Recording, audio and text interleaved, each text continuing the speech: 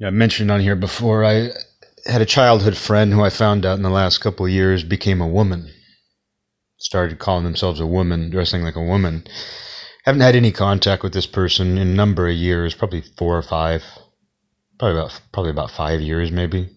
We might have had some sort of social meteor contact. The social meteor contacted us. But I'm always curious, what's this person up to? And I came across an article they wrote in the last few months about hiking, because this person, I think their job involves the outdoors and hiking now. And it's an article about how this person doesn't hike anymore. Or they hike, but it's like they haven't gone for a walk outside of the city limits in a couple years. And it's all about whether or not you can still consider yourself a hiker at that point. And I read through it, but the last paragraph is what stood out to me. It ends with, "I call myself many things. I'm a queer woman, a nerd, a mom, a friend, a reader, and someone who only burns instead of tans. But I also call myself a hiker, because no matter how often I get out or where I go, that label belongs to everyone who wants to claim it." What's funny about this is it shows a general preoccupation with, as they said, a label. A preoccupation with identity. And what's funny about that is that, I do a lot of walking myself, and I haven't gone on any real nature hikes in a while. I would say 3 or 4 times a week in the afternoon or evening, I would get out and go for walks in the woods. Sometimes I would drive outside of town. I used to kind of have a rotation of different trails and hikes that I would go on. Personally, I never once thought of whether or not I was a hiker. And in the last couple of years, I really haven't gone to the woods very much. I don't get out into nature as much as I used to. I still do a lot of walking. But I don't drive out and go to the hikes that I used to go on. I've never once considered whether or not that makes me a hiker or not. Because even when I was going to the trails multiple times a week, I still didn't think of myself as a hiker. I didn't think of that as an identity that I had. It was just something I did. Oh, I want to go out to the trail today. I could tell you every single park in Thurston County. I've been there. I never once thought about what that says about me. It was just something that I like to do. I like to go out and I like to walk in nature. And it was funny reading this article by somebody that I grew up with. This person was a good friend of mine up to a certain point. We never stopped being friends, but it was just, we got to high school. We didn't hang out outside of school. If we had class together, we would sit next to each other and laugh. I always had a great time with this person. But, we haven't talked in many, many years, 5 years maybe, but we haven't been close friends since we were basically kids. But it's interesting reading this article and being in a similar position where I haven't gone out into true nature and walked much in the last couple of years. I do it now and again, but I avoid it. And I have Batty too, so it's like I take Batty places that are better for him and things like that. And I really haven't wanted to leave my little radius. My habitat has gotten very limited for whatever reason. So I'm in a very similar position, but I never once thought about what that makes me. I never once thought about whether or not I can still call myself a hiker, because I never called myself that, even when I was doing a ton of hiking. But you can see that that's important to this person. And they want to be able to call themselves a hiker. I mean, that last sentence says it all. But I also call myself a hiker because no matter how often I get out or where I go, that label belongs to everyone who wants to claim it. You can see the obvious subtext here because this person is trans. Because this person is trans, and that involves a label that's available to anyone who wants to claim it. All you have to do is call yourself a woman, and you can claim that now. They're applying the same logic to hiking. And truth be told, I truly care what anybody wants to call themselves. You know, this person that I grew up with, I don't think we'll ever see each other again. And without any malice, I'm okay with that because I don't think we'd have anything to talk about, truly. I don't think we live in the same reality. And I brought this person up before because it totally blindsided me when I found it out. I've known plenty of trans people around Olympia. and places. But this was the first person that I grew up with, the only person that I grew up with who showed no signs of this, was never feminine, wasn't the most macho guy, but was an athlete, was into what boys were into, never seemed to be repressed. And his household was the only one I knew growing up where both parents were proud Democrats. They were the house that you would go to, and if he offered you snacks, it would be like health food. You'd go over to his house because he was your friend and you had fun playing, but you would dread the sort of things that you would otherwise look forward to at other people's houses. Like if I went over to other friends' houses, didn't matter who they were, the parent would just be like, "Oh, we're ordering a pizza. Oh, you want to play video games all night? Sure." That's how almost all of my friends' households were. And all of our parents were really good. All of our parents really instilled good values in us, but it was understood that if the boys are over, you know, if our son has his friends over, we're just going to order a pizza, get some Doritos. We're going to have a bag of Doritos on the counter. We're going to order a pizza. We're going to go to Blockbuster and rent movies or a video game. And they can just do whatever they want.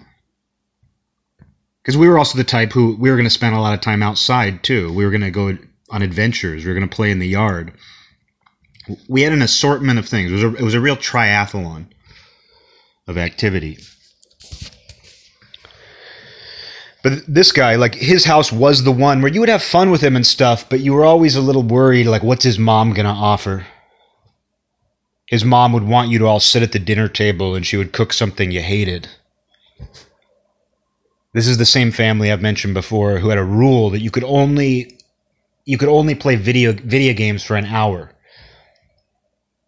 He was limited to an hour a day when he could play video games because I guess they had that mindset that it's bad for you or it rots your brain. Not true at any of my other friends' houses. And most of them turned out fine. If they went through any kind of rough patch, it wasn't because their parents ordered pizza or allowed you to play video games all night. But this guy's household was that way, and that's just how it was. You just sort of understood. His mom would also make his friends do chores. She took another friend of ours, like she invited him on a family trip that they were taking to a property they were building in another part of the state. And my friend got there, and they expected him to do work. This was a summer trip. He's like, "Oh, I'm going to go, stay in a cabin with my friend and his family, and we're just going to have fun in this resort town." He got there, and he quickly realized they brought him out there because the parents expected him, my friend, to work. And so he called his mom, and she drove all the way out there. It took hours to drive out there. She drove all the way out there and picked him up. So that's the sort of family they were. They weren't bad people, but that's just kind of how they were. Health food. The only family I knew to be, outspoken Democrats. There were plenty of others, but they were the only family I knew where, like, I knew their politics. They weren't hippies or anything, but that was just kind of how they were. So this kid, he grew up in a household that was unnecessarily strict, in my opinion, but not socially repressive. It wasn't like he grew up in a conservative environment where if he had these impulses, they would have been pushed down. And I knew him very well, and I never saw any signs that he was uncomfortable with who he was. And, I'm not in a position... Obviously, something was off if this would happen. But one thing I've said before about him is, and this goes back many years, this goes back to when we were kids, is he was always the last one to hop on a trend. If all the boys were getting a certain haircut, he was the last one to get it. And that's how he was with everything, with music, with anything. He was very prone to social influence, but only once it was already established. Like something had to be very popular already for him to adopt it. He's the same one that I've told the story about on here, one of my favorite stories, the one who turned 18. He was one of the first people in our senior class to turn 18. And he asked me one day, he's like, will you draw me a tattoo of a Grim Reaper pointing? Which is not like him. This kid was a soccer player. He was very outgoing and fun and not dark at all. But he wanted me, just maybe it seemed badass. Maybe he thought he'd be a badass if he got a tattoo of a Grim Reaper pointing. But before I could even start on it, because I was like, I'll do that for you, but I had to kind of roll it around in my brain. I'm like, if I'm going to draw a tattoo for somebody, one, something that's going to be on their body forever, and two, it's going to be a Grim Reaper pointing, I've got to roll this around in my brain for a few days. But the weekend went by, a few days went by, maybe no more than a week. And he came to school and he's like, ended up getting a tattoo. And he pulled his sleeve up and he got the Sublime Sun. The cover of 40 Ounces of Freedom. It's just that sun. He got that on his arm.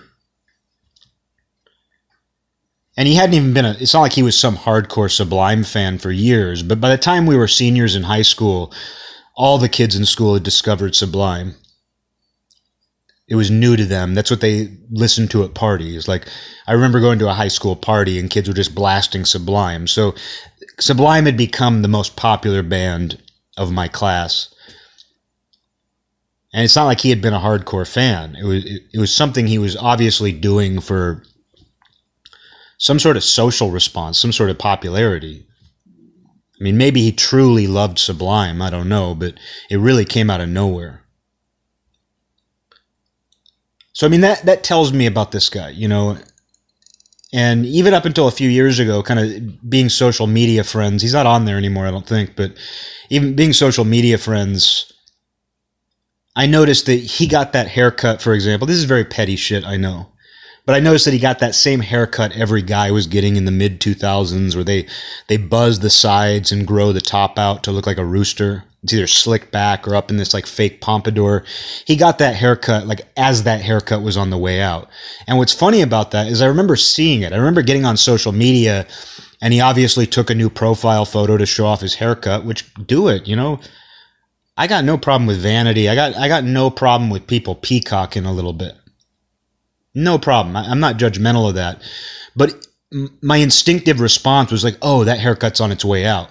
Because knowing this kid my whole life, I was like, oh, as soon as he starts doing something, that usually means its popularity is dwindling. And I think there's something in him, too, that does something once it's already safe. Once it's already socially acceptable to do, he has a tendency to, he always had a tendency to do that. And that's not a knock on him, because he was a fun guy. He was a smart guy. But socially, that's how he was. And he was very prone to influence. He was very prone to peer pressure.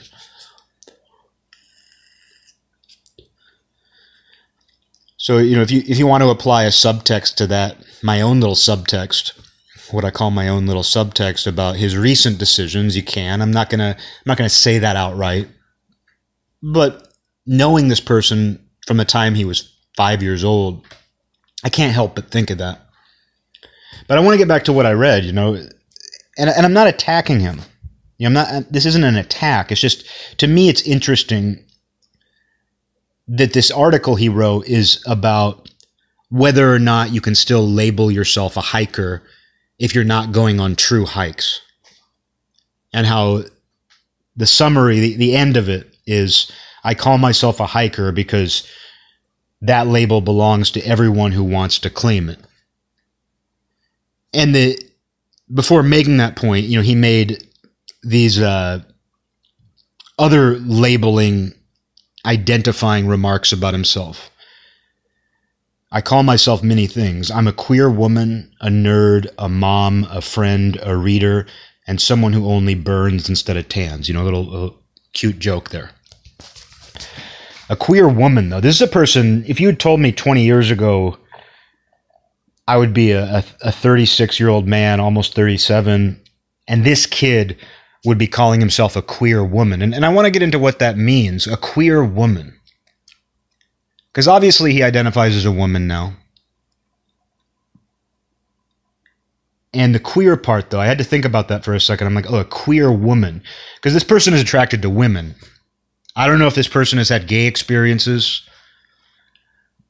but he's married to a woman and has a child with a woman.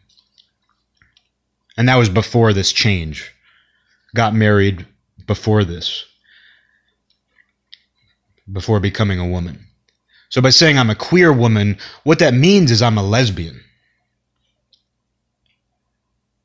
Because he now identifies as a woman who's attracted to women, he's identifying as a lesbian, which is interesting because that was always a punchline.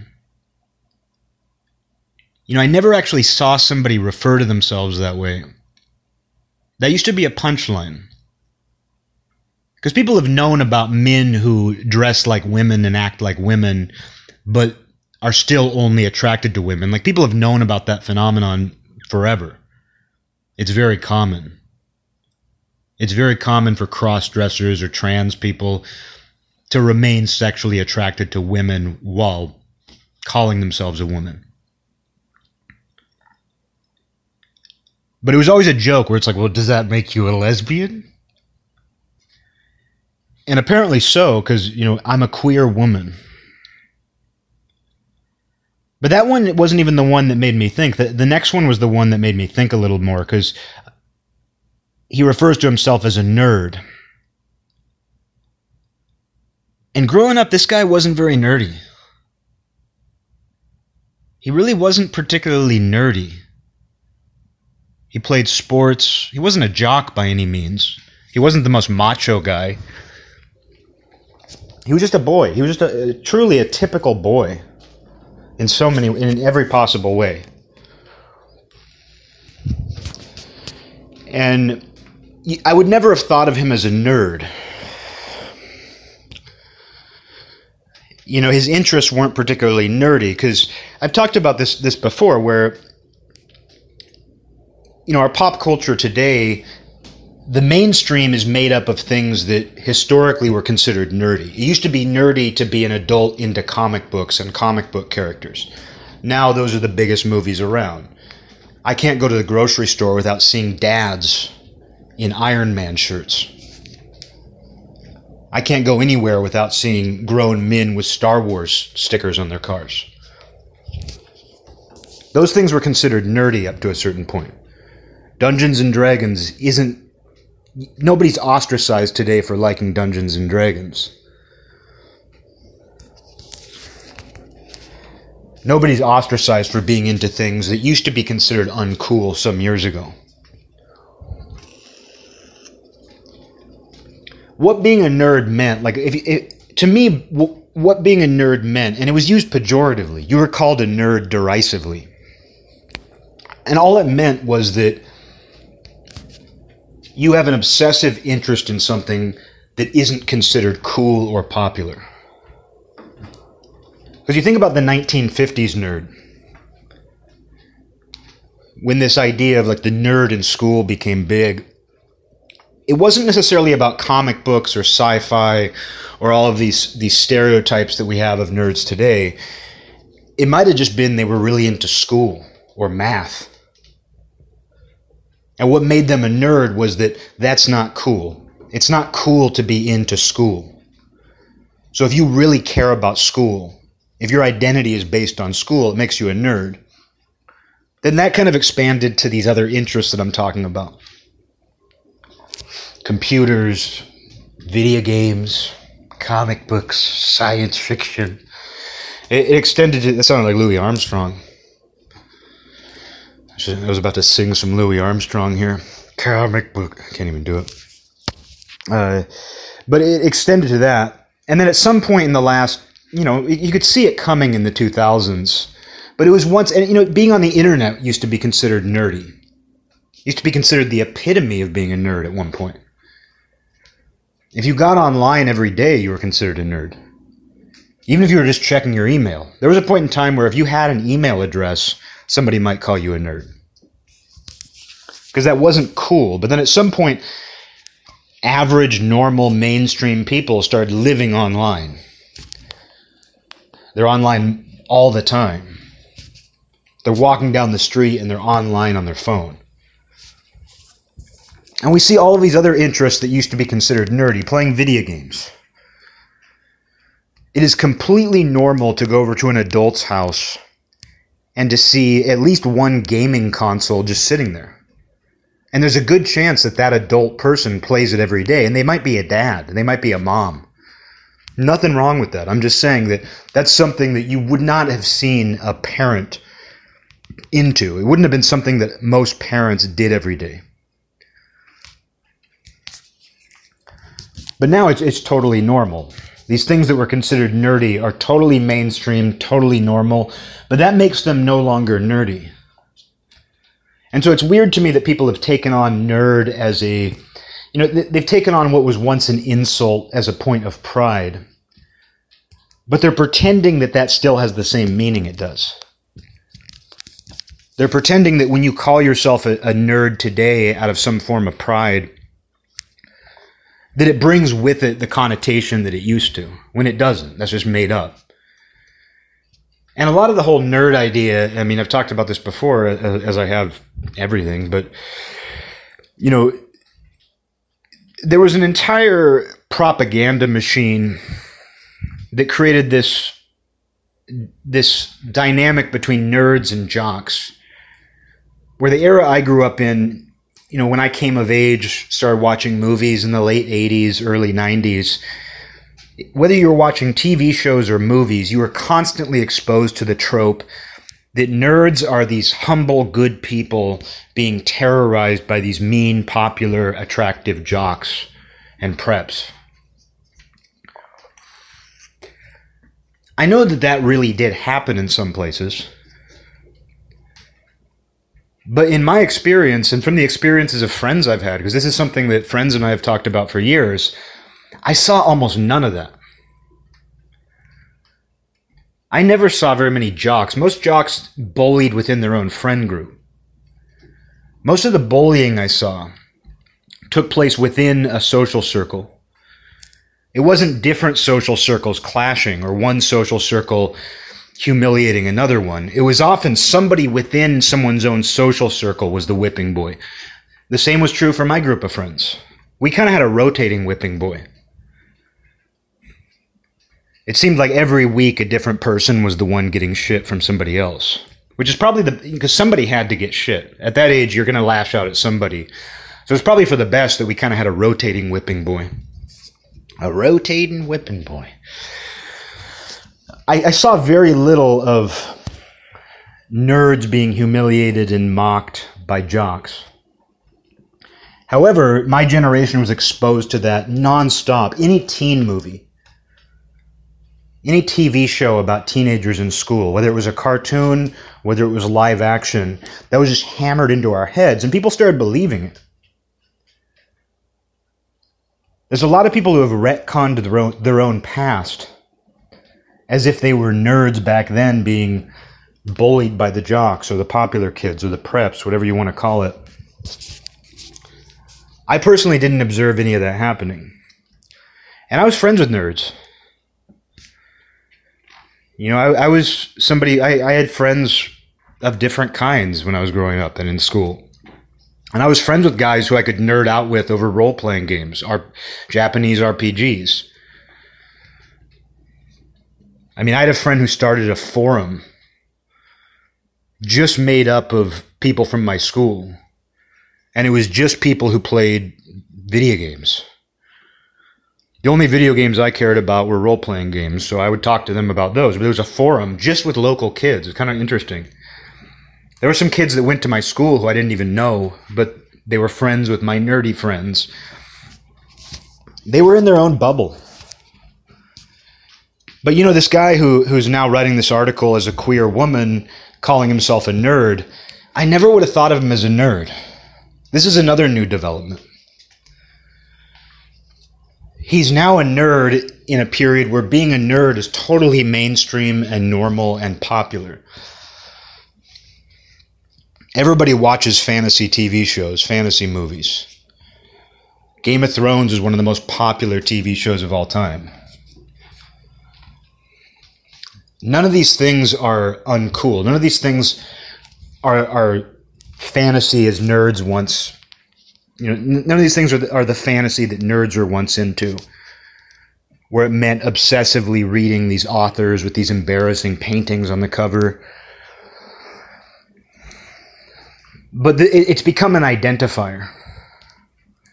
Like a friend of mine moved to Portland a few months ago from here, and her roommate was a guy who was in his 40s, and right away he told her, "I'm a nerd." Very similar, and you can guess what his politics are. But right away he said, "I'm a nerd." He's got a beard, glasses. He's got the look. I mean, a buddy of mine was just talking to me about that today, actually. We were talking about facial hair, and he was like, yeah, he's like, I had a beard about 10 years ago, but I got rid of it because the sort of guy now who has a beard.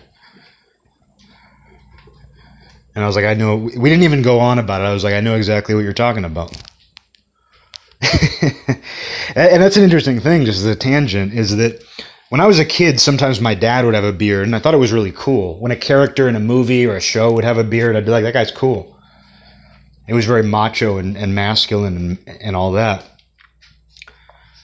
Beards got popular in the last, 10, 12 years. You started to see stylish guys here and there grow beards. I mean, we all grow beards if you don't shave.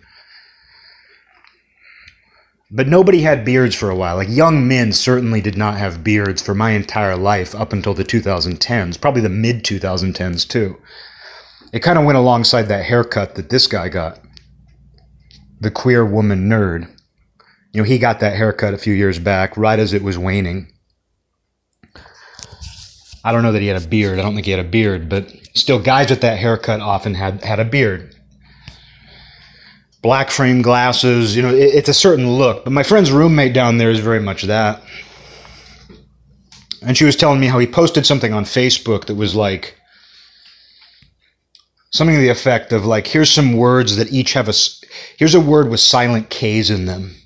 And it listed obvious words like no, K-N-O-W.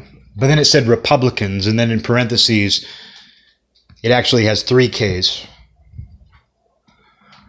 So it's saying, oh, you get it? Republican has 3 silent K's because they're the KKK. They're the KKK. They're the KKK. They're the KKK. But she said he posts shit like that on his Facebook. And she's a liberal girl. My friend's a liberal girl. She's from Olympia, and all of her politics are very liberal overall, but that it's left her behind. And she was saying because all he talks about is politics. I don't think she moved out. But when she was living with him, like, all he talks about is politics and being a nerd. Surprising. Because it is this identifier. And she was just talking about, her views. And he was like, oh, you're a moderate. Oh, so you're a moderate. She's not a moderate. As far as her values go, like, she would have been considered on the far left 10 years ago, 5 years ago. But this is some guy in his 40s who is like, oh, you're a moderate. Republican has 3 silent K's because they're the KKK. They're the KKK. So that's what I think of when I think of someone who identifies as a nerd. The sort of person who proudly proclaims themselves a nerd. As far as nerdy interests go, I have a million of them. I recently started a mafia podcast where we just sit there talking about, like, some mafia member's grandmother was from this village, and that means that she's connected to this guy from, it's very nerdy stuff in the true sense, where it's like, it's this obsessive interest in something that nobody cares about. But that describes everybody. We have access to so much information today, too. Everybody's a nerd. Everybody's just scouring. We're all these little, we're these devourers of information. But I would never think of myself as a nerd, just like I would never think of myself as a hiker. But that stood out to me, that this guy that I grew up with is like, I'm a queer woman, I'm a nerd, and anybody who wants to call themselves a hiker can claim to. And I'm just like, what difference does it make? And you can see this preoccupation with labels and categories. The entire point of this article is, can you label yourself a hiker if you're not going on real nature hikes? Just go on the walks you want to go on. Go on the walks you want to go on. Who gives a fuck? I walk for God knows how many hours every week. I never have to stop and say to myself, am I a walker? I guess I'm a walker. Think about the last name Walker. Does that come from walking? Your family's last name Walker because you guys, your great granddaddy did a lot of walking. I guess I just don't think in those terms. And there reaches a point where it becomes more convenient. The way I see labels and categories is if it makes your life or everybody's lives more convenient to have a label. I mean, that's how I feel about the word artist. Where I grew up where I loathed self-professed artists. I loathed them probably too, but I loathed the idea that people did that, and that was often mocked. It was heavily mocked, the idea that calling yourself an artist, especially when you're unqualified, but just calling yourself an artist at all, it's not something you really proclaim about yourself. So I didn't do it. But I reached a point in my life where I realized, okay, if I'm meeting somebody, it's easier to call myself an artist than it is to explain how I do this thing that involves making art. I mean, it reaches a point where it's more pretentious to avoid using the word artist than it is just to tell someone you're an artist. I realized that at one point. I was like, it's way more pretentious to come up with some sort of elaborate explanation of what you do, when what you do is you make art. You make art. It's much more pretentious to do that than it is just to say, I'm an artist. But that's just convenience. It's not so much a label or an identity as much as it is just convenient. It saves you some trouble. It saves everybody some trouble if it comes up naturally. But there's this focus on, not just these social or political identities, but this whole arrangement of them, like having all of these different ideas you belong to, when the whole idea is just to do that thing. I mean, you saw this years ago with the idea of being a gamer. I had good friends who did nothing but play video games in junior high and high school. At that point in time, I never remember them calling themselves a gamer. I knew kids who all they did, I knew a kid who, he and I we would co-write articles for the school newspaper. He was obsessed with this game called Marathon, which I'd never even heard of. It was apparently some sort of first-person shooter. But he would design levels for it. He was on these forums for it. He had made all these friends through this game called Marathon. He would print out images from this game related to this game, and he would put them in his notebook. I never once heard him go, well, I'm a gamer. It was just understood that this guy plays a lot of video games. He's really into games. But it wasn't really an identity. It was just something he was into and something he did, because it didn't need to be an identity. But we veered into that territory in the last few years, this over-identification, this self-categorization. Because, I'm not against categorizing people. I'm not against self-categorizing.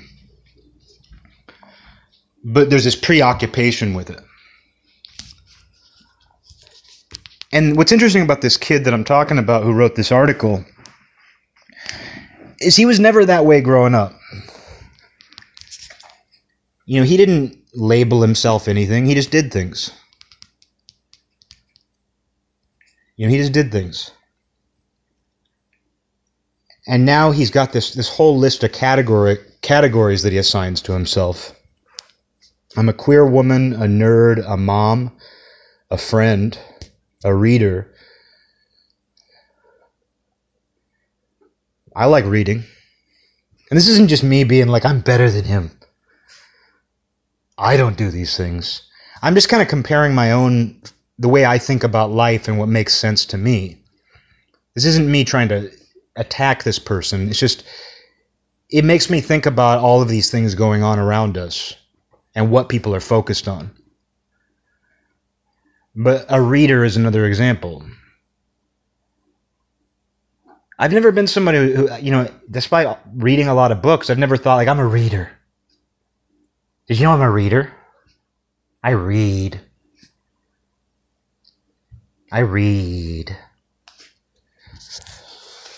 It never felt like something to wear on your sleeve. It's just something you do. All of these things are just things you do. They're hobbies. They're interests. I've never thought to call myself a hiker, a reader. And what's funny about that, the point of the article was, the way it ended was like, anybody can claim to be a hiker no matter what kind of walks they go on. Everybody has the right to claim, as he said, a label as a hiker, the label of hiker.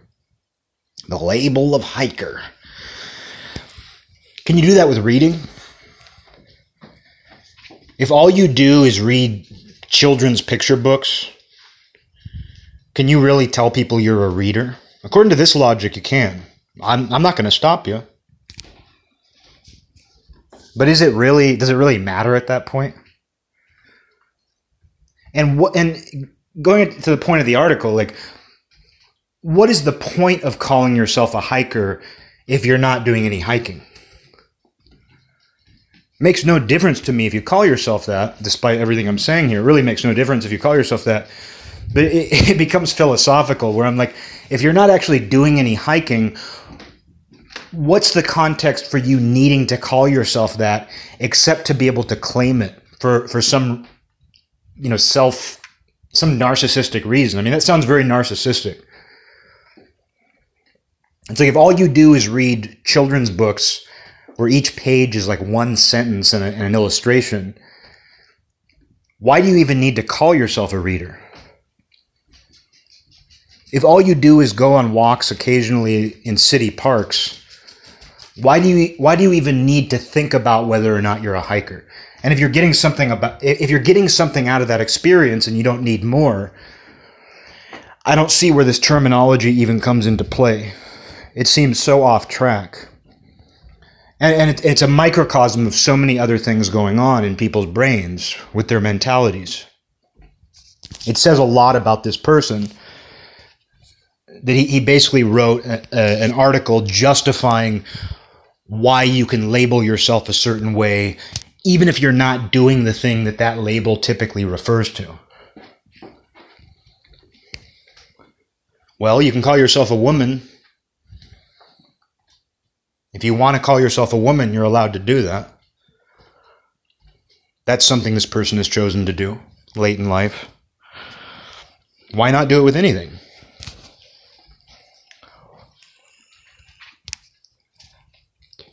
If you can all of a sudden start calling yourself a queer woman, why not call yourself a hiker?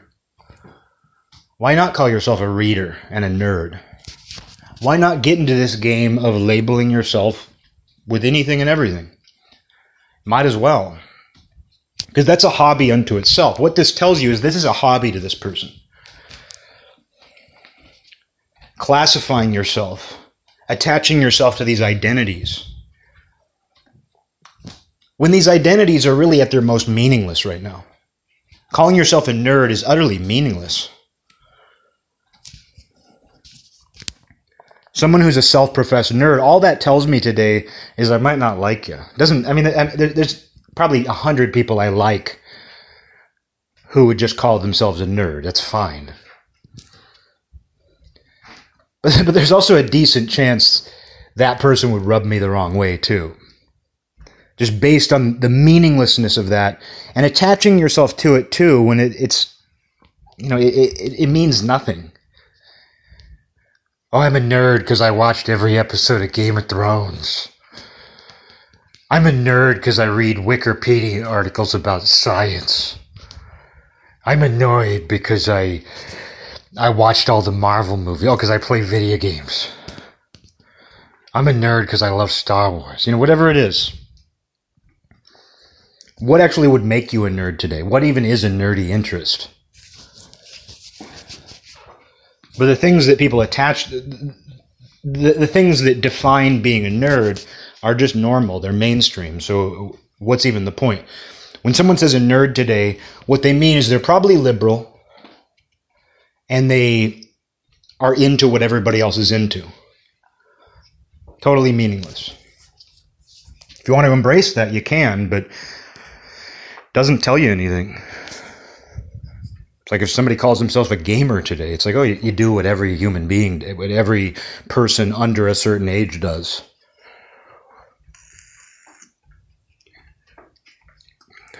But what's funny about that article is, reading my childhood friend's article where they call themselves a queer woman.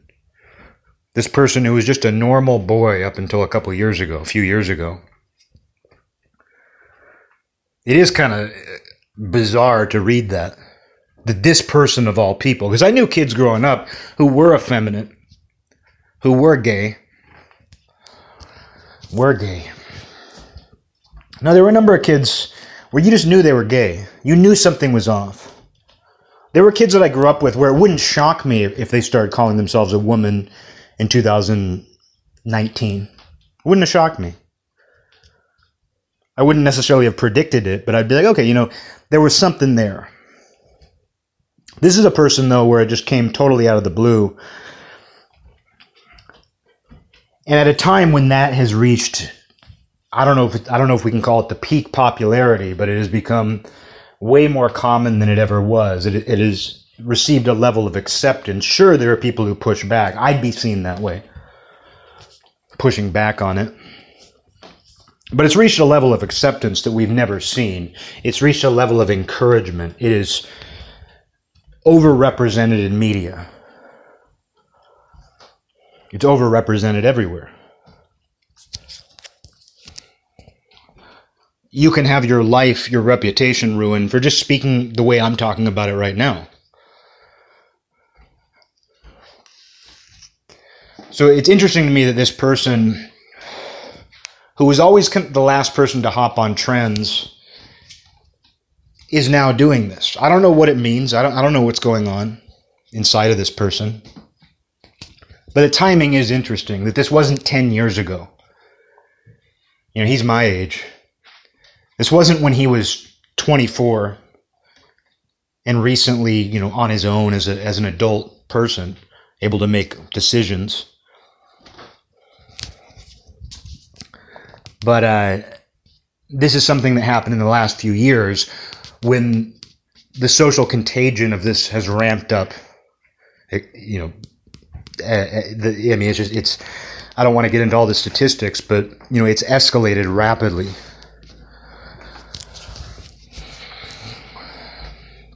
But I wonder what people get from these identifiers.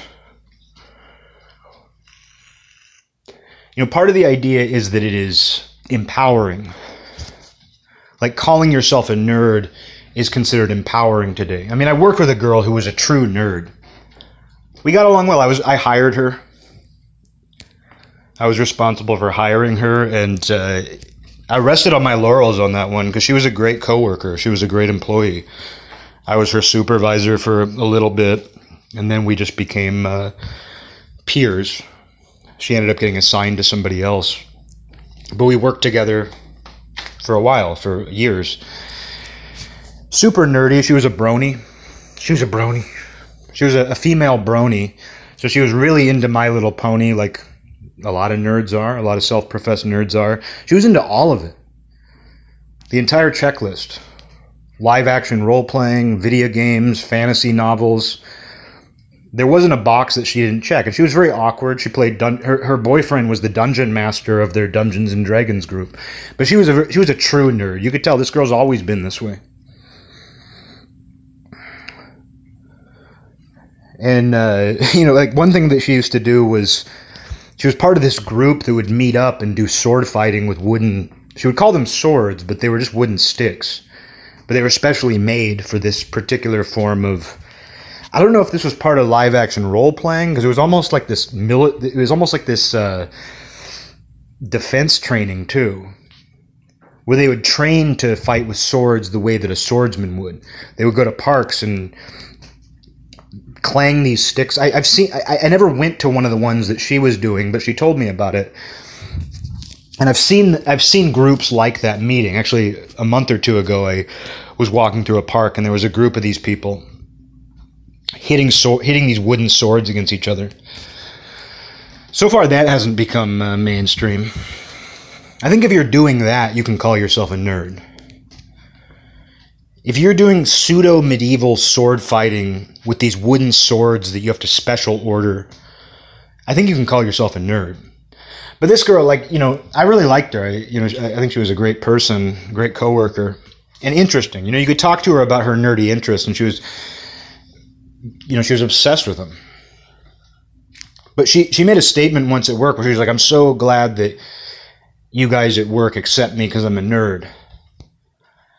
And I kind of laughed inside because I was like, it's funny because everybody here is into nerdy stuff in their own way.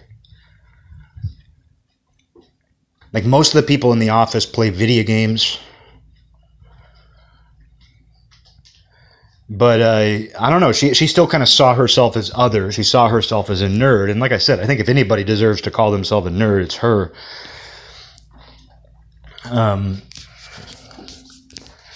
But, I don't know. It's interesting to me that people even think that would be an issue. Like what was interesting to me about that is even in 2016 or whenever this was, I was surprised that she would even think that would be a problem. We were working for a tech company. And so I was surprised that she would think that anybody at a tech company would demonize her for being a nerd. Or that she expected it. Expected to be mocked or demonized at a tech company for that. But you see how loosely it's used today. And, it's funny because out of anything in this article, despite everything I've said, it's the nerd thing that jumped out to me the most. Interestingly, because this was a person who I would never have considered a nerd as it's typically understood. Just like I never would have regarded this person as a queer woman, I never would have regarded him as a nerd.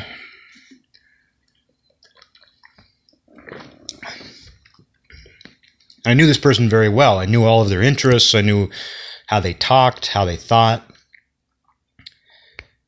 And he never would have qualified for a nerd by the standards then, and I don't think now. Can you become nerdier in time is a question. Here's the real philosophical question. Can you become nerdier in time? If you're not a nerd at a certain age growing up, can you become one later? Are nerds born or are they made? Is it like being a hiker, as the article says, that the label belongs to everyone who wants to claim it? Can a jock claim to be a nerd today? Well, one thing I know about jocks, and this is what I always liked about jocks. But as someone who knew jocks too, it's like I said, I'm not trying to make myself out to be the person who was friends with everybody. I didn't have a million friends growing up, but my friends were distributed. I had my core group of friends. We were into music, my friends skateboarded. We were into similar things, but I did have friends, I'd played football for many years, so I had friends who were football players. I had friends who were video game players. But looking back at the jocks, which I wouldn't even label them that, they played sports. They were into masculine things. They never would have identified themselves as anything, though. You didn't even really see them go like, I'm a football player. I'm an athlete. Well, I'm an athlete. They just did it. They just went to football practice. They just played sports. It wasn't about the identity. It was about what they were doing. It's one reason why I always push back on the way jocks have been demonized. Not that jocks can't be terrible. Of course they can. I'm sure at a certain time, in a certain time and place, jocks were unbearable. In certain schools, I'm sure they were unbearable. I don't know. That wasn't the case in my school. That wasn't true for a lot of people I know from my generation who went to schools in different parts of the country. But I think some of this comes from me just like wanting to defend jocks.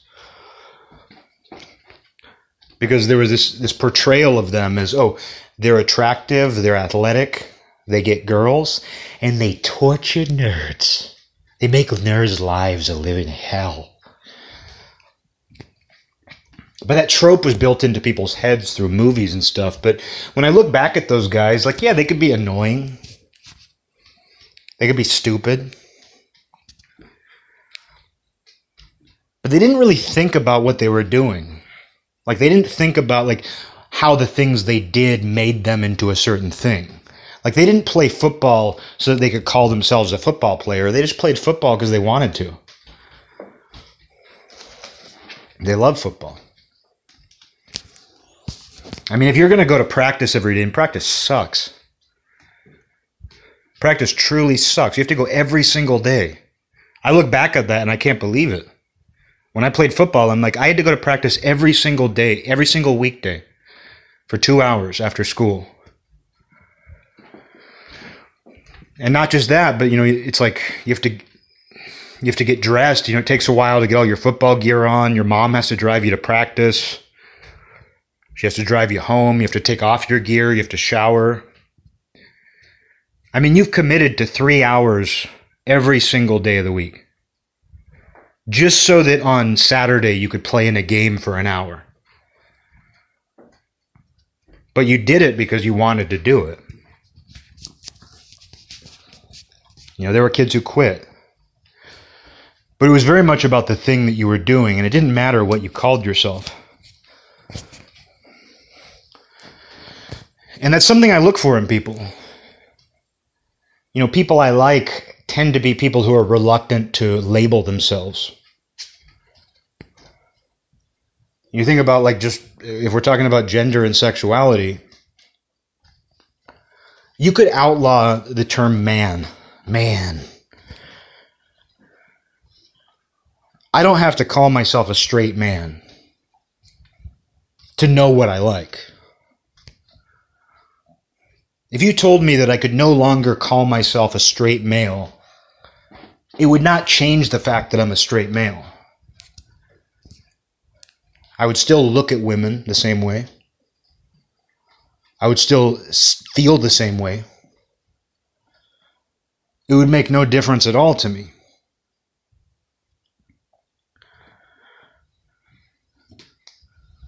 But, you know, I don't know, that's just kind of how I think, where it makes no difference to me because it's very much about what do I do? How do I feel about it? And what do I do? That's all I need.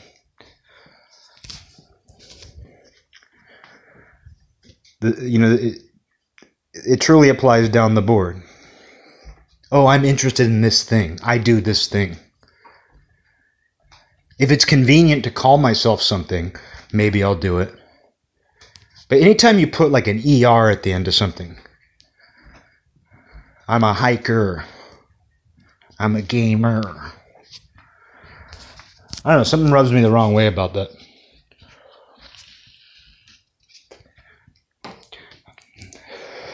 And I wouldn't even be thinking about it if we weren't living in a time of just mass self-identification. Mass self-identification with really no standards to go behind it. And people looking for excuses and opportunities to use those words because they think it has some meaning to them. This childhood friend of mine saying, I'm a hiker. Anybody who calls themselves a hiker can call themselves that, whether they hike or not. because nobody can tell you, what sort of label you can claim for yourself. How convoluted. If I'm not going to the woods, if I'm not going to the trails, the most I'll think is, oh, maybe I should do that soon. I've had that thought. In the last year or so, not going to the trails as much, I've thought to myself, oh yeah, maybe I should do that again. Oh yeah, I haven't gone there in a while. Maybe I should do that one of these days. At no point do I sit there and think, does this make me a hiker? Am I no longer a hiker? Literally all I think is, oh, I should go do that again. But if I don't, it's not a big deal either. I don't need that sort of classification for myself. I mean, I know I'm just making a redundant point here. But this self-categorization, this mass self-identification, it comes at a time where people aren't even doing that much. People really aren't doing that much. But there's this need to assign words to yourself that indicate that you are doing something, even if you're not doing that. And what do you get out of that? I don't really know what you get out of calling yourself that. But I don't know. On an unrelated note, I don't want to be here much longer. But I don't want to be here much longer. On an unrelated note, something too. I saw a study. Everyone knows how much I love studies. But a study came out showing that people are more sex deprived than ever. Young men in particular, but women too. Women are having less sex than ever. Young women. I don't know if old women are, but young women are having less sex than ever. The gap, though, between young men and young women, with men it's skyrocketed, with women it's gone up. But I was looking at this chart, this line graph, and typically men are having a little less sex than women on average. A smaller group of men are having a lot of sex. And then, a certain number of men are having none, is usually how that works out. Which also explains why women tend to be having more sex than men. It's easier for them for one. That's just a fact. It's not about, oh, women have it so much easier. I mean, there's all sorts of bad things that go along with that, too. I don't envy women in that regard or look down on them for that. The sort of incel mindset is that, that's a horrible thing. Oh my God. It's so unfair. It's just a fact, though. You don't have to react to it. You don't have to be emotional about it. It's just a fact. And that's functional, too. Like I've said before, some of the things that bitter men see as unfair about the dynamics between men and women serve a natural function. They actually serve to protect women in certain ways. But I don't know, it's funny to me though that all of this comes along with the sex positivity movement, which you don't hear about as much, but it comes on the heels of that, where sex is in our faces more than ever. Accepting human sexuality just been pushed on us. We moved from there's so much sex in advertising. When I was growing up, one of the big feminist talking points was, oh my God, there's so much sex in advertising. They're using scantily clad women to sell everything. They're using scantily clad women to sell everything. And that kind of mutated into this sex positivity thing, which was just a rebranding of the sexual liberation of the 60s and 70s. But unlike the 60s and 70s, this massive push for sexual acceptance, kink acceptance, and widespread consumption of pornography coincides with less sex than ever. There's a significant percentage of men adult men under the age of 30 who are virgins. I lost my virginity fairly late. I didn't lose it in high school or anything. Not to overshare. I lost it after high school. But I was still fairly young. I was still young. I was in college. But what they're finding, though, is men and an increasing number of women aren't even losing it in college. They're going well into adulthood. People are just alienated from that.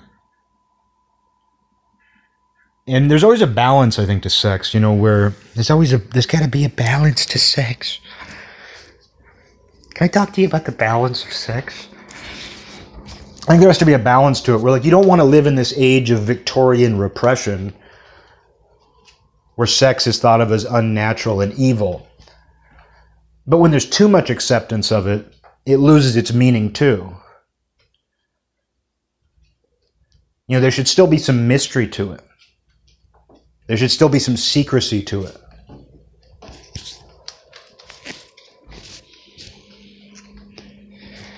And I think that, is one of the reasons why people are having less of it. Is we're heavily exposed to it. Because when you're a little kid, in the era I grew up in, you didn't even know what it was. It seemed otherworldly. You didn't know what it would feel like. You had no idea what it was at all. I was talking to a childhood friend about it as adults. And he was like, back when I was a kid, and I thought about what sex was, he thought it would be like a drug. And of course it is like a drug in some ways. But he thought it would have the same effect that a drug was. He thought that when you did what you do,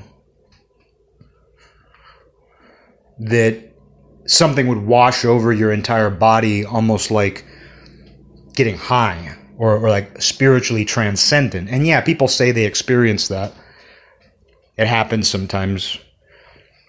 But he thought it would be this immediate. He thought it would be this immediate effect, something spiritual or drug-like.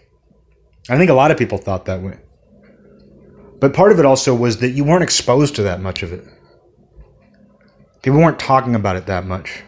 And when I look back on that period, that seemed like the right balance. There was an element of mystery to it that made it still alluring. Because I can tell you that when women talk about sex too much, or men, but I'm not into men, but when women talk about sex too much, it doesn't make me sexually attracted to them. It actually does the opposite. Not that I think they should hide their sexuality or be non-sexual or virginal. It just doesn't appeal to me. It's almost clinical. And I think a lot of men feel that way. It's not like dirty talk, and I don't care about dirty talk either. But at least dirty talk makes sense. At least dirty talk makes sense. Whereas the sort of sex positivity talking points, and someone would say those aren't intended to be, sexually attractive unto themselves. But just that dialogue is going on at all is unattractive. So I think all of these things are playing a role. There are so many different factors at play. But I saw this study a couple days ago, and I was like, it's what we already know. And we see it socially as well. There was something, too. There was a similar study a few years ago. I remember Bill Maher, of all people, talking about it. But about how there's a significant number of millennials who say they don't even have a friend. It's not just that people are disengaged from romance and sexuality in a way they never have been before. They're detached from friendship. And I don't think you have to have friends nearby that you hang out with all the time. But if you have a friend, you know that they're your friend. Or you should.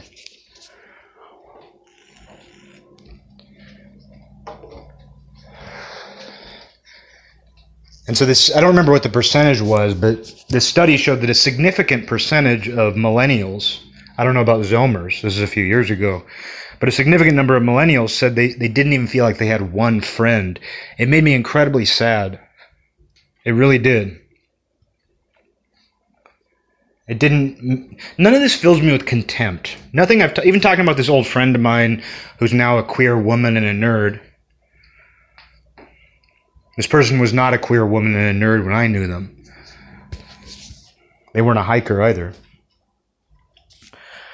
None of this is filled with contempt. It all makes me sad. I don't want this to be a sad show, but it truly makes me sad. Things have just gotten so convoluted. That's the word I keep coming back to. Because I don't even feel like people know what friendship is, for that matter. Like, the way I define friendship, whether it's somebody you see as part of your daily life or somebody you've never even met in person, it's if you hear from them and you don't have to think about the fact that you're hearing from them. Like, if somebody calls you on the phone, you don't think, oh, wow, that person's calling me? They're calling me?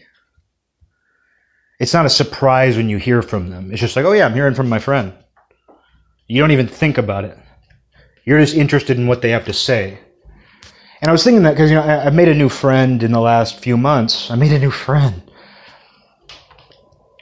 And at first, this is just somebody that I talked to. This is just somebody that I liked. He was a good guy. But he can call me now or send me a message, and I don't even think twice about it. This is somebody I didn't know, before this year, really. But I don't think to myself, oh, my friend's calling me. Oh, is this guy my friend? Oh my God, this guy's giving me a phone call? I just go, oh, yeah, I'm either around to answer it or I'm not. And that's kind of how you know when someone's become a friend to you.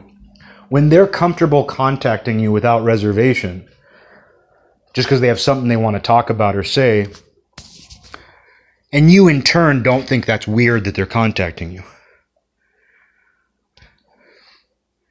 I remember I went to a party, kind of a party. It was like an after party where people hanging out at a bar. And there was this dude there who was just... something was off about him. He was easy to get along with, but he just... Every few minutes, like hanging out, like we were drinking and stuff, but it was like... He kept dissociating. It seemed kind of performative. Like he kept like... You'd be talking to him and he would just zone out. I don't know if he was on something. I didn't know this guy. He was a friend of a friend or something. But we were leaving the party like the next morning. It was like 5 a.m. And we were drunk. And we're just like, oh yeah, you're cool. We exchanged numbers or something. And then I remember the next night that guy called me. Or later that day. And I was like, what the fuck is this guy doing calling me? Because that would happen. Like, if you're partying with people, you drunkenly like, dude, you're so cool, we should hang out. And you exchange numbers or something. But when that person calls you soon, like, it'd be one thing if this guy called me a week later and was like, oh, hey, there's a party over here if you want to come. That'd be one thing. But the fact that this guy called me right away, I was like, this guy's out of his fucking mind. I didn't answer. But when someone's your friend, you don't even think twice about that. Oh, my friend's calling me. Okay, I'm either around to answer it or I'm not. But I think people don't know what a friend even is. Like, hearing about, the reason I'm talking about this is because this significant number of young people who don't even have a single friend. I don't believe that's their own failure. Just like with these people who have never had sex and they're getting to be 30. Up to a certain point, for a certain type of person, that's their own personal failure, maybe, if you want to frame it that way. Is a monk a failure? Is a monk who's never had sex a failure? I don't know. But, for some people, there is... People who... With some of these incels, it is a personal failure, for sure. They just don't know what to do, or they're just... Something's gone haywire with them, or they feel entitled. That's a certain percentage of them, but... Since we're seeing, less sex, I don't even care about sex. I don't even think sex is as important as it's been made out to be. I mean, it's very important. Obviously, sex is very important, but it's not important in the way that it's made out to be. But with this increase in both young men and young women who aren't having any. I don't think that's a personal failure. I don't think the rise in that can be blamed on these individuals. Clearly something larger, some sort of larger pattern is playing out. There's many different factors, but there's a larger pattern. But with friendship, I think people don't know what that means. To me, it always means a certain level of comfort, and you don't think about it when someone becomes your friend. Like, there's that cute little thing kids do where they're like, will you be my friend? Will you be my friend? And it's cute when little kids do it, but when an adult does that to you, it's fucking weird. And what's interesting is my childhood friend, the queer woman nerd, the person who's transformed into a queer woman nerd, queer nerd woman, used friend in that thing, and that something really rubs me the wrong way about that. Where it says, I call myself many things. I'm a queer woman, a nerd, a mom, a friend. Who calls themselves a friend? The day that I'm making a speech about myself and say, I'm a friend, I'm a friend. That's something you don't call yourself. Only my friends can tell me I'm their friend. Only somebody else can call me a friend. Am I a friend? Well, I'd hope so. I would never use that as an identifier. Oh, one of the things I am is I'm a friend. I'm a nerd. I'm a friend. I'm a builder. I'm a jogger. I'm a friend. Did I say that? I'm a friend. I don't trust that. It's always put me off, too, when someone states too explicitly, when someone makes it too clear, like they're trying to figure out if you're their friend or not. You know if someone's your friend. It can get weird with men and women, of course. I think there's a time and a place for men and women maybe to clarify that, if it's not obvious. I think it can be important for platonic friendships between men and women, for that to be clarified in some way. If it's not obvious, I think sometimes it needs to be clarified. But I can tell you, like, the second another dude talks that way to me, that's a fucking nightmare. I think back about years ago, a dude that I really liked hanging out with, and I considered him a friend. And he was a straight guy. Like, there was no subtext to this. I keep using the word subtext tonight. It's the third time I've used it. See, you get a word in your brain and you just keep fucking using it. But this guy, he was a straight male, kind of a nerdy guy. But we became drinking buddies. And one time we were drinking, I think we got a bottle of whiskey. We split a bottle of whiskey or something. And we're still relatively new friends. Like, we were at that point where we could just call each other and be like, oh, you want to get a drink? It wasn't like that acquaintance that you see out and you're like, oh, we should hang out sometime, but you never do. This was a guy, we'd started like making plans to go get drinks and stuff. Hey, what are you doing Friday? But we were drinking this bottle of whiskey and he was like, well, this is kind of a bromance. Fuck you. How dare you? This is kind of a bromance. I didn't stop being friends with him. I remained friends with him. I kind of wrote it off as a drunken moment.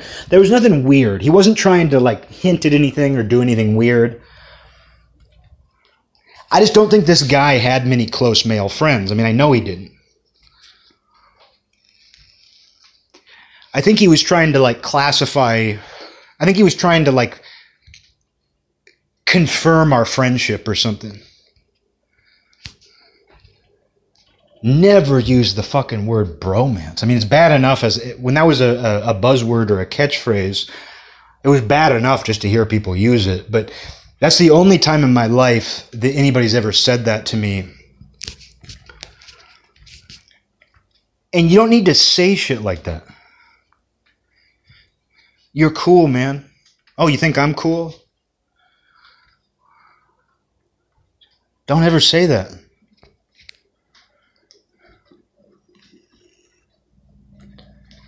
I don't know. It just... to me, that's almost like saying, do you want to be my friend? But as an adult. The interesting thing about when someone becomes your friend is it doesn't have any, there's not a moment. There's not one particular moment where you're like, oh, this person's officially my friend. Dude, you're officially my friend now. There's never a moment. Like talking about this new friend I made. I mean, it's been a while since I made a new friend. Did you guys know I made a new friend? No, but it's been a while. I mean, you think about the last few years. I don't go out and socialize much anymore. People were locked down for an entire year. But I realized at one point, I was like, oh shit, I didn't realize it. It's just, I'm only thinking about it now where I'm like, oh yeah, somebody I didn't know 2 years ago is comfortable just getting a hold of me just to shoot the shit. And vice versa. It's not premeditated. I can tell you, people who I consider a friend, I don't think twice about contacting them. And I don't think twice when they contact me. And another sign of friendship is that it doesn't necessarily matter. If it's not urgent, it doesn't matter if you get back to them right away. I have a buddy who was a couple months ago, he would message me or something. I mean, Dear Diary, but a friend who would message me or call me, and I just wasn't available. I was very busy. Sometimes I couldn't even get back to his messages. But it wasn't that there was any problem, and he didn't take it personally. And, then I got less busy. We talk all the time. And so once you're at that level, it's you don't read into anything. You don't analyze it. If you need to analyze your relationship with somebody, it's probably not whatever you're wondering. It's probably not a good friendship, or it's probably not a solid friendship, or you're just neurotic as hell. I mean, I'm neurotic as hell, but fortunately it doesn't play out with this stuff.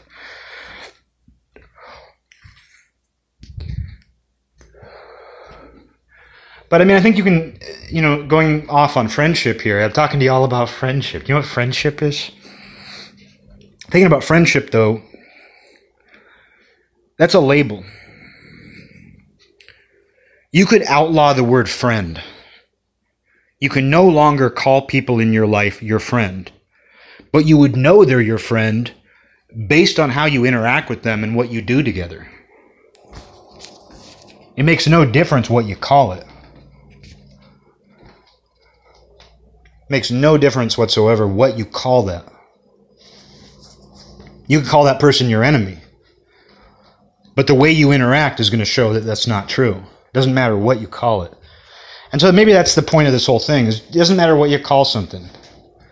And I think we should reluctantly call ourselves anything at all.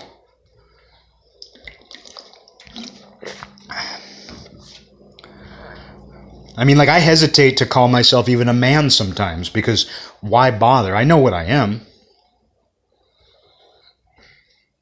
It does nothing for how I feel about myself or how I envision myself in this world, whether I call myself a man or a boy or anything.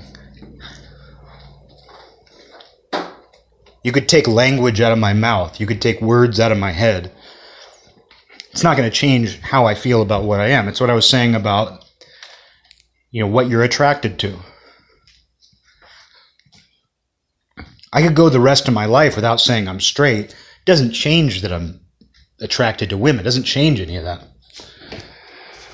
But people put the word before anything else. I'm a friend.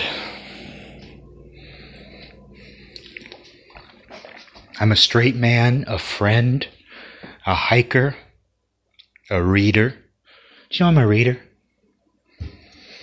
I'm a reader.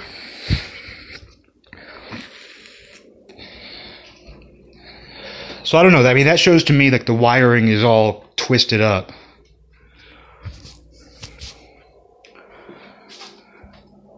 And then going back to going back to the decrease in sexual activity among young people, that coincides with people identifying themselves sexually more than ever. People think more about their sexual orientation, their sexual preferences, their fetishes, their gender, what to call themselves, how to classify themselves. They think about that more than ever. There's huge groups of young people who are totally preoccupied with that. But yet they're not even doing the thing that makes that what it is. They can identify as queer. But if you're not even doing the thing that makes you queer, what the fuck are you? I guess whatever you feel like, that's fine. But it truly is putting the cart before the horse. I'm a this. I think life is all about escaping that shit. Life is all about escaping these classifications and these terms. And as I was saying, there's something you should do very reluctantly. In the same way, I'm reluctant to call myself an artist. I'm reluctant to call myself an artist. That is something you should be reluctant about. For me, it was just a matter of pure convenience. If it's natural, if it comes up naturally, okay, I'm an artist, okay. But it's not something you want to lead with. I'd rather just say I draw, or I create this, I do this. It's all about what you do. But people don't do a whole lot. They don't do the things that make you what you are, but they still want to be that thing. And the only way to trick yourself into being that thing when you're not doing the things that make that thing what it is just to identify that way, to call yourself something.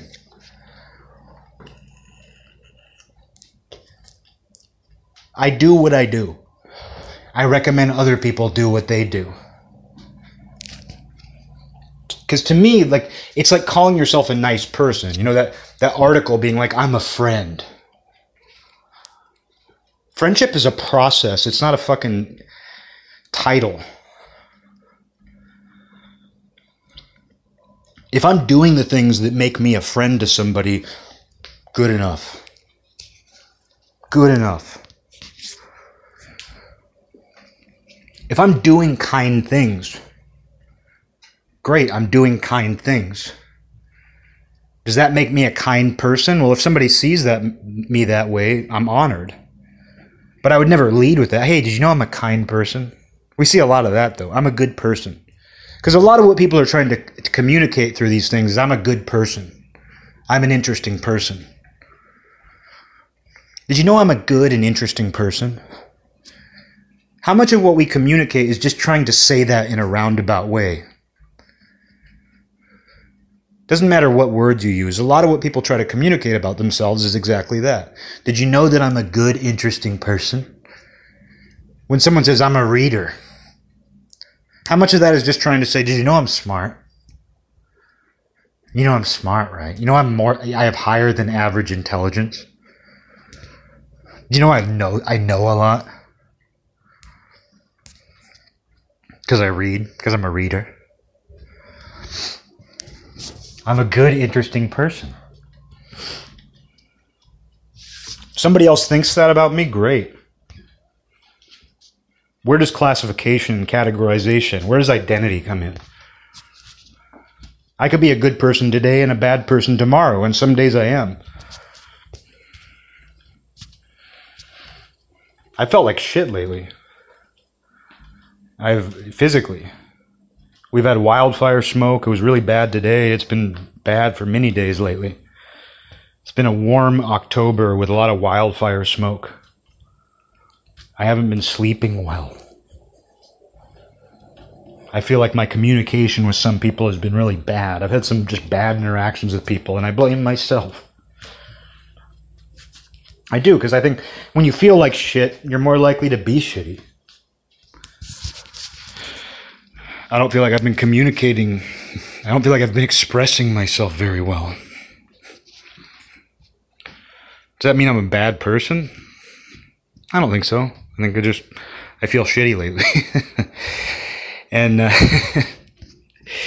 But when I'm feeling good and I'm nice, I don't think that makes me a good person. I don't think that makes me a nice person. It's what I do. And this plays into, your opinions and your ideology and all that, where people identify with these ideologies and these worldviews that really tell you nothing about that person. I mean, I know people who will rally against guns because there's occasionally a mass shooting, and every single weekend they hop into their car drunk and could easily just ricochet back and forth down the street and kill a bunch of people. They never even think about that. It doesn't even cross their minds. I'm not bringing this up to judge them or call them hypocrites. Obviously, they have problems.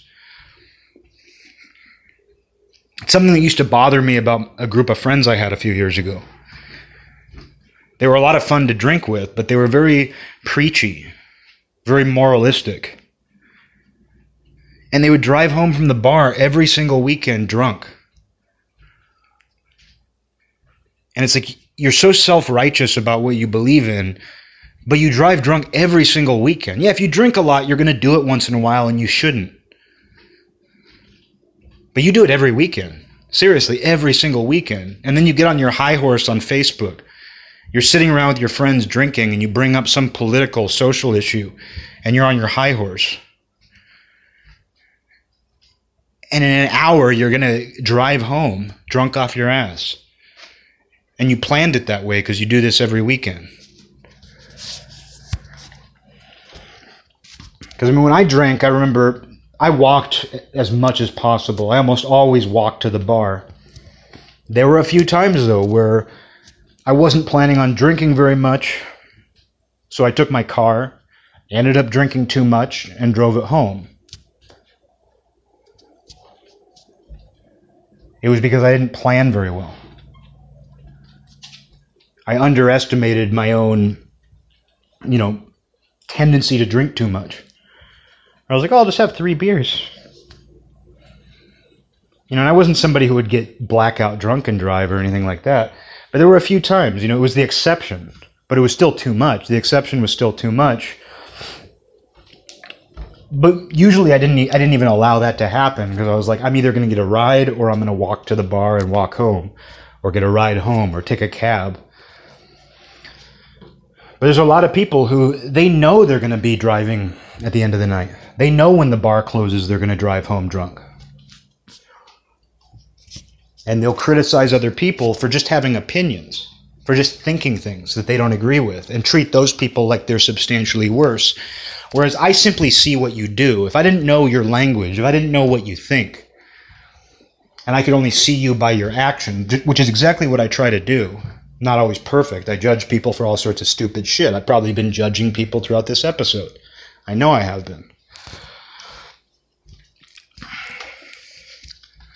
But I do try to look at, what is my interaction with someone? What do they do? How do they treat people?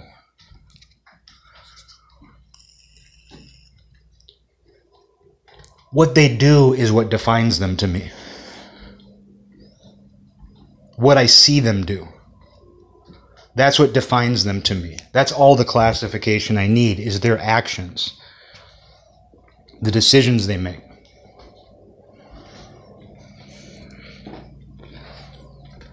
And if a friend of mine identified themselves as a friend, like that's special, I wouldn't trust that. Because I don't think a friend of mine would talk that way.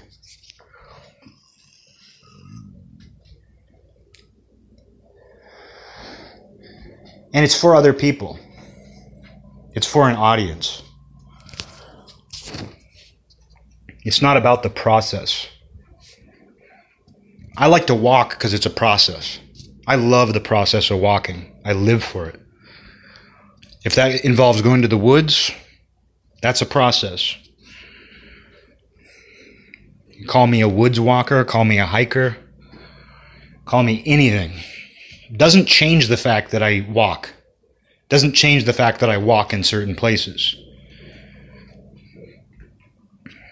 Not something I even need to think about.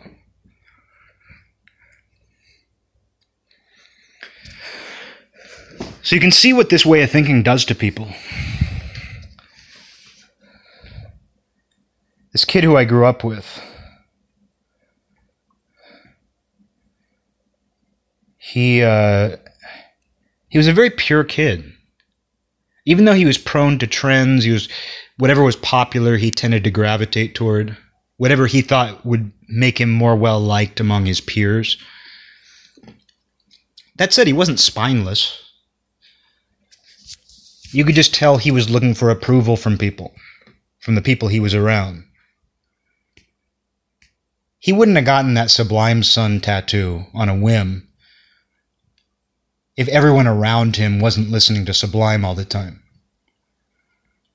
Maybe he deeply, truly loved Sublime, but a week earlier, he was willing to get what would have probably been a shitty prison tattoo of a Grim Reaper pointing from me. I mean, imagine that. Imagine if that had happened. He probably wouldn't be a woman now. If he had actually been patient enough, I mean, thank goodness that didn't happen. I don't know, I think the Sublime Sun is worse. But I think I can rest a little easier knowing that I didn't draw a shitty Grim Reaper pointing that went on someone's body, although saying it out loud, I kind of wish I did. But he was willing to get that tattoo from me, but he wanted a tattoo so bad. He wanted to be the kid who comes to school with a tattoo so bad that he couldn't wait for me to draw that pointing Grim Reaper. And he just picked a random album cover of the band that all of his friends and all of his peers in high school were listening to. Probably for them. You know, I'm getting judgmental here, or making assumptions. Probably did it for them. Probably did it for their approval. Oh, dude, you got the Sublime Sun? That's fucking cool, man. Is that something you want to see on your body all the time? I had a friend who got a pentagram tattooed on his deltoid. Just the classic pentagram. I mean, it looks cool. And he's somebody who'd never... He's not into heavy metal. Not into anything like that. And just on a whim, he got a pentagram tattooed on his arm that's still on him today, unless he got it covered up. Last I checked, he still had it. I lifted up his sleeve. No, you know, last time I saw him and stuff, he still had it. He regrets it. He said as much. He regrets getting it because he didn't really want it. I think he wanted people to perceive that a certain way. I think he wanted people to see his arm and be like, whoa, he's got a pentagram. Fortunately, he chose the classic design, just the classic pentagram. Like I said, I think it looks really cool, but I can totally understand why you wouldn't want that on your body forever.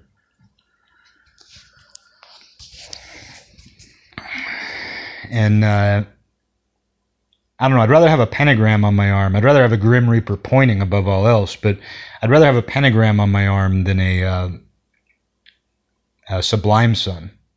Maybe both. See, that would be a cool tattoo. Turning a Sublime Sun into a pentagram. A combo. That'll really impress your friends.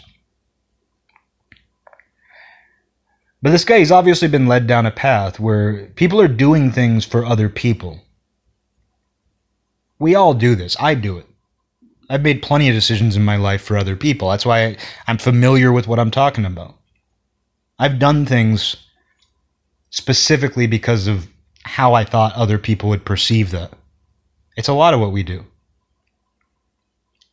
But I've done it trying to come across like, oh no, I'm doing this for me because this is my identity.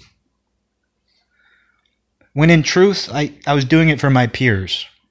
We've all done this. There's nothing wrong with it. We do a lot of good things because of that as well.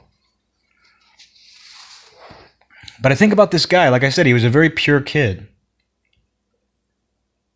You know, yeah, he wanted the approval of his peers. He was an only child. Not to get Psych 101, but you know, he was an only child with parents who were preoccupied with him. An hour of video games a day or it'll rot your brain. health food. Oh, your friends are coming over? We're going to make them do chores and have them eat health food. But I think about who he was as a kid, and he was very pure in so many ways. And I look at him not having had any contact with him. I'm sure if he were to hear this, he would probably think I'm being hateful and mean. And maybe I am a little bit. I don't know. I'm trying not to be. I'm just trying to give my honest response to somebody that I knew for many years, and I feel like I had a good read on him.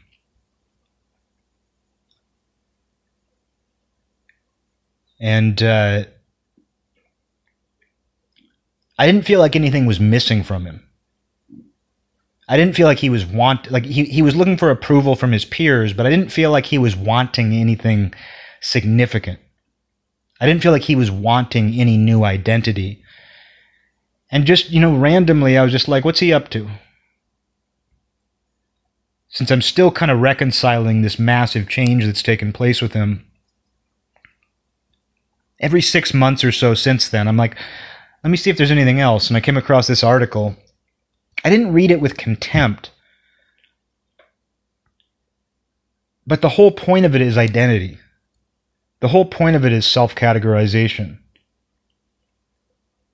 It's about a dilemma over whether or not you can call yourself a hiker if you're not actually going on hikes in nature.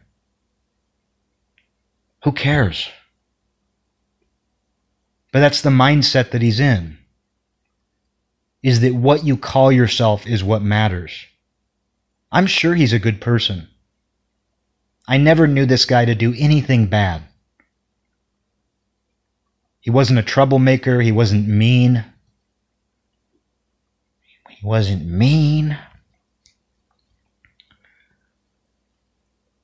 But who cares if you're a hiker? Who cares what you call yourself? Who truly cares? But so much of this is about identity. So much of it is about how you classify yourself. I keep repeating myself as usual, but bums me out. Bums me out. Because I thought the whole idea of postmodernism is to remove so many of the labels. To give yourself freedom and to not be defined by these things. Because labels define you. And it seemed like progressivism for so long was about that. It felt like progressivism was, you're a woman, but that doesn't define what you can do or should do or who you are. If you were a girl, it doesn't, and you want to be into swords and guns, well, you're still a woman, you're still a girl. If you're a little girl, you're still a little girl, even if you want to play with G.I. Joes. The whole point is that you shouldn't be limited based on the fact that you're a girl or a woman. That's not what makes you what you are. If you're a nerd, that doesn't make you what you are. That doesn't define you.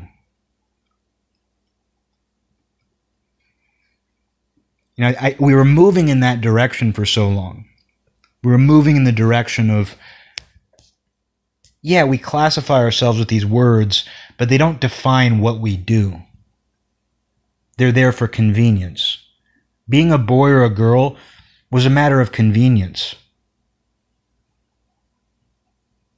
It was supposed to make things a little easier.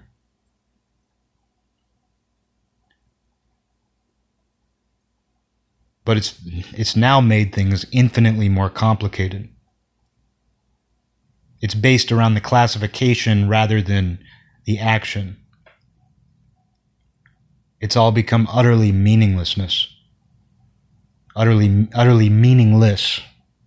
Not even talking right now. Don't think about whether or not you're a friend. Do the things a friend would do. Don't think of yourself as a hiker.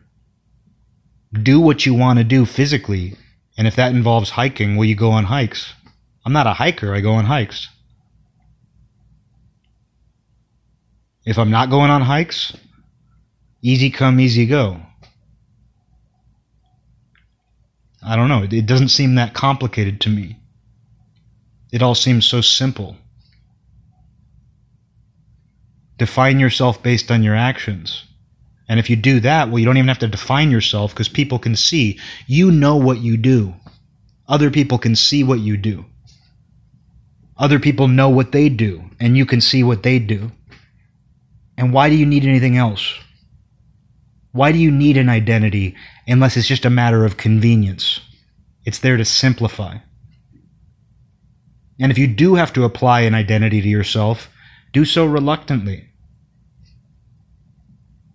It should be natural. It should be convenient. That should be the only basis for your identity.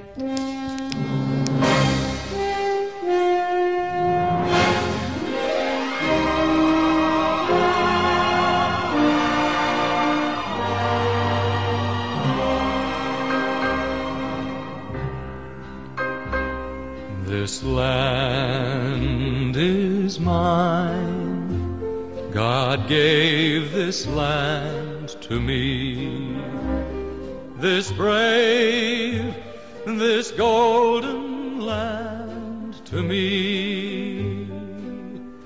And when the morning sun reveals her hills and plains, I see a land where children can run free.